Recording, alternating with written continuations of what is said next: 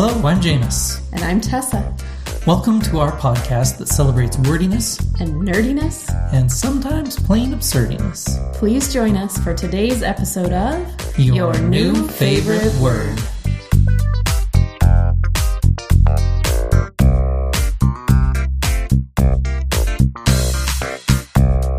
Welcome to episode 14. It's crazy, Tessa. I love it. Think back to the origins of this podcast. Do you remember? It was just this thing we were going to do to keep us busy during the pandemic. Yeah, something fun. And here we are, 14 episodes later, and no sign of an end of the pandemic. What a crazy Or time. our podcast. Or our podcast, still going strong.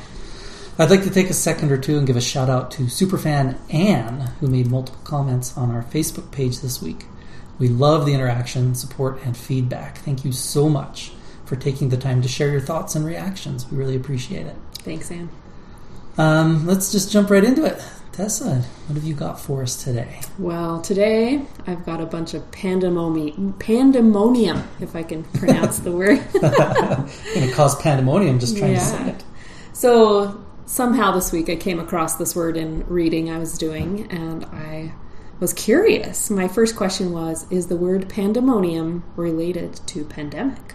Oh, interesting. And the shorter answer is no, it's not. Spoiler alert. But I did learn some really fascinating things about it. So pandemic comes from the Greek. So the prefix pan, meaning all, and then demos, meaning people. So think democracy, demographic, things like that. But pandemonium, which in the original is spelled with what's called an ash symbol, the A connected to an E that you see in Greek, but it's still pronounced pandemonium. And this word was coined by John Milton in his epic poem from the 1600s, Paradise Lost, which I haven't actually read, but would like to now. So this poem, just an interesting side note, I came across a cool word in this in the process of researching this, that this poem was written when he was in his 50s after he had gone completely blind. Oh, wow. And so he had to have help to write it down. I don't think I knew that. No, I hadn't known that before either. So he did it with the help of scribes. But the article that I read about it, instead of calling them scribes, called them amanuenses. So spelled Amanuenses. Have you ever heard that word before? I think I have, but Oh, you're cooler than me. couldn't tell you what it means. Okay, so that's the plural, and with S-I-S is the singular, amanuensis. So that comes from amanu, which is short for servus amanu, meaning like a hand servant. Ah. Okay, and they just called it amanu, meaning a secretary, like a scribe, someone that wrote down dictation from someone that they worked for. So they took that amanu and added the ensis ending, meaning belonging to. So an amanuensis is a scribe. Cool word. Just a little side note on John Milton. Fascinating. Okay, so in Paradise Lost, it's a story of heaven and hell and the fall of Adam and Eve. Satan plays a big part in it. And there is a great description of the capital city of hell. And the name that he coined for this capital city is Pandemonium. Interesting. Yeah. So, I think I know where this is going. Okay. So, interestingly, he joined the Greek prefix pan, meaning all, and then the Latin word demonium, meaning evil spirit, to mean the abode of all demons. That was the name of the city, capital city of hell.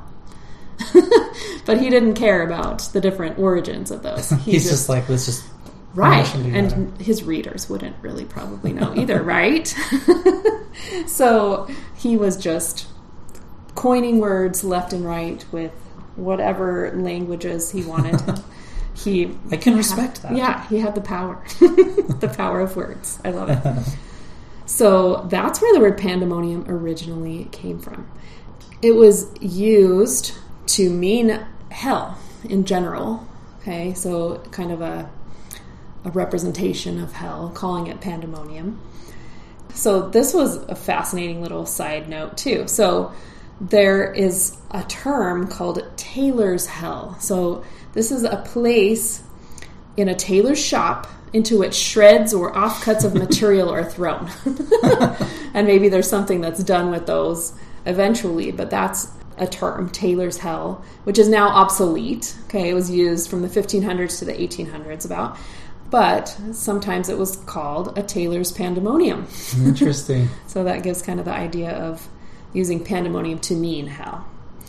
And then gradually, like by the 1770s, it started to be further applied to something that was considered a center of vice or wickedness, kind of by association. Something hellish, right? So an example from the OED is, every province would in turn appear a paradise and a pandemonium. And then a quote from Mark Twain from one of his works. They had made the place a pandemonium every night with their howlings and wailings. Interesting. So kind of a place where demonic sounds were emerging. Kind and of this like idea, kids' bedrooms. Yeah, pretty much. So we know the meaning of pandemonium because we have children, right? Okay. So eventually by the 1860s, so this is, hundreds of years later, but it started to be used a little more figuratively to mean wild or lawless confusion, or an uproar, a wild and noisy disorder, tumult, or chaos. So this is where pandemonium and children collide, right? We know about wild and noisy disorder, tumult, and chaos, right? So that is what I found about pandemonium, and it's fun. I didn't know about the history of that word before. Yeah, I love that idea of making a portmanteau from words from two different languages, mash them together. Yes, the power to coin words. Yeah, I belongs love it. to all of us. That's brilliant. All right, well, thank you, Tessa. Yeah. For me, I'd like to start by talking about phonosemantic matching. This is where a word is borrowed from one language into another, but then modified phonetically and or semantically to fit roots in the borrowing language. Okay. So, of course, that's clear as mud. So let's look at an example. For example, the French word chartreuse. And I'm going to surprise you by not going where you think I'm going. But chartreuse refers to a Carthusian monastery. It's the French word for a Carthusian monastery, where Carthusian refers to a particular order of monks. Okay. So in English, a Carthusian monastery is called a charter house, which was borrowed from the French word and then modified via phonosemantic matching. You have chartreuse, charter house. Interesting. Yeah. So, incidentally, the English word chartreuse, referring to a shade of green, came about because it referred to the color of a French liqueur that was made by the Carthusian monks called green chartreuse. That is fantastic. So it's another example of how English takes the wrong word when borrowing, but that's neither here nor there. So another example. The French adapted the Choctaw word for the bowfin and called it choupique. So what's a bowfin? It's a kind of fish. Okay. It's a kind of fish, yeah. So they borrowed the Choctaw word for this fish and named it a choupique. Okay. English then borrowed the French word and changed it to shoepike, though the fish is not any sort of pike. So you have choupique to shoepike.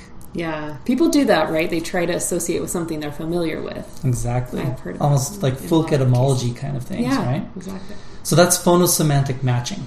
So my question now is, what do you call it when the phenomenon happens within the same language? So let's say an English word is transformed via phonosemantic matching into another English word or phrase. If I were to say, for all intensive purposes, instead of for all intents and purposes. Or on the spurt of the moment, instead of spur of the moment. Taking it for granted. There's another good one. Exactly. So, curiously, this phenomenon had no name until 2003.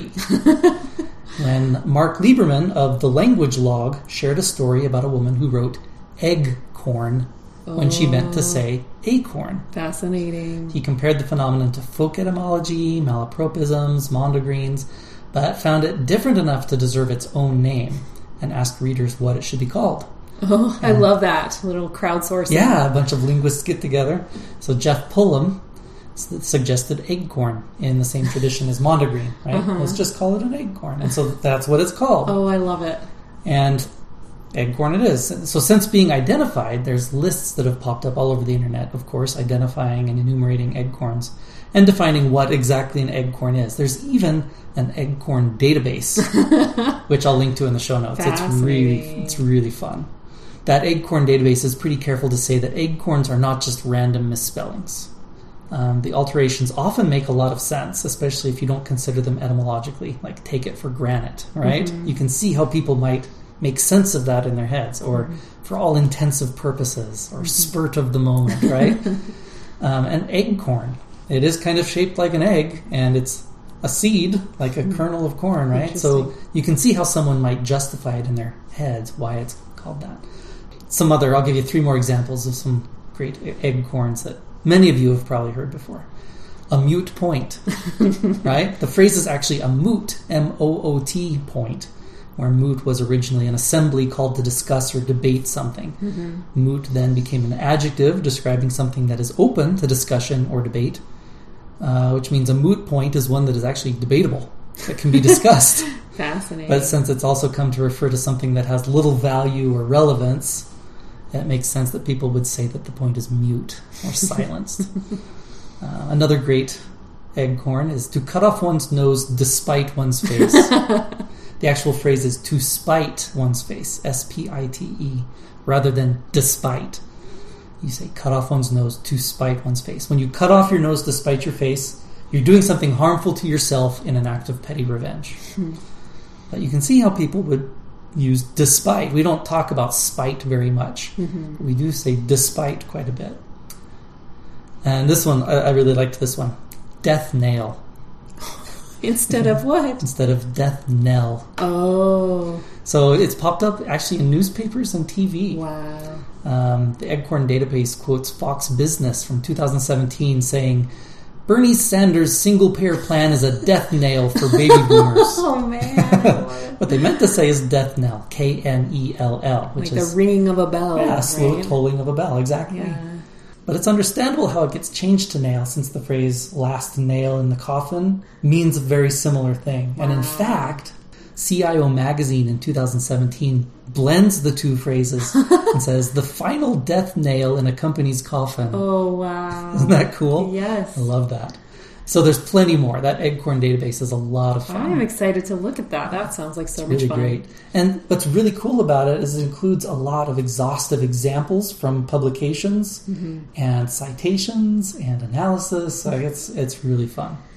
The cool thing is, like we've talked about before, is eventually if those things get used enough, they will become part of the usage that's in the dictionary, right? Exactly. And this Eggcorn database actually has tags, and some of them are tagged as like common usage. Like this is... People say this now. Yeah. I think mute point is an example of one of those where that's just how it's said. So it's really fascinating. But Eggcorn isn't even my new favorite word. I stumbled upon my actual new favorite word. I love it. When reading about early examples of eggcorns before they were called eggcorns. There's a story told by Desiderius Erasmus in a letter written in 1516 in Latin about a poorly educated Catholic priest who, in reciting the post-communion Mass, meant to say, Quod ore sumpsimus Domine, meaning, what we have received in the mouth, Lord. But instead it said, Quod ore mumpsimus Domine. Mumpsimus is not a word in Latin. But when the priest was later corrected, he persisted in saying mumpsimus instead of sumpsimus. Oh, whether from force of habit or from refusing to believe he was wrong, it doesn't say. But just that idea of he was corrected and he continued to say it wrong. So this word mumpsimus, M-U-M-P-S-I-M-U-S, thus came to describe any person who obstinately clings to an erroneous practice or belief, even after being shown the error of their ways. Oh, wow. So it can refer to both the belief, the incorrect belief, as well as the person who believes that thing incorrectly. I love that there's a term for that. Isn't that awesome? Yes. In fact, it was really popular in the 16th and 17th centuries. We need to bring it back. Mumpsimus and sumpsimus became proverbial among Protestants in the early English Reformation. It shows up in 16th century writings, like William Tyndale in 1530 wrote that the men whom Cardinal Wolsey asked to research Catherine of Aragon were all, quote, lawyers and other doctors and Mumpsimuses of divinity. Mumpsimuses is fun to say. And King Henry V King Henry VIII, in 1545, said in a speech before Parliament that, quote, "Some be too stiff in their old Mumpsimus, others be too busy and curious in their new Sumpsimus." And much more recently, A. Leslie Derbyshire used it in a 1981 management science book to describe managers who know how to do a better job but choose not to. Interesting. So that's my new favorite word, Mumpsimus. I feel like there are a great many people in the world today whom it could describe. Yes. Perhaps even myself. Well, thank you. That was a lot of fun. Yeah. What a great set of words and concepts. Yeah, I loved digging into those. That was fun. Yeah, thanks for sharing. And thanks to our listeners for joining us. We don't know if you're having as much fun as we are, but this podcast has been such a great experience for us. As always, we would love any feedback or responses you may have to share. Let us know. What's your new favorite word?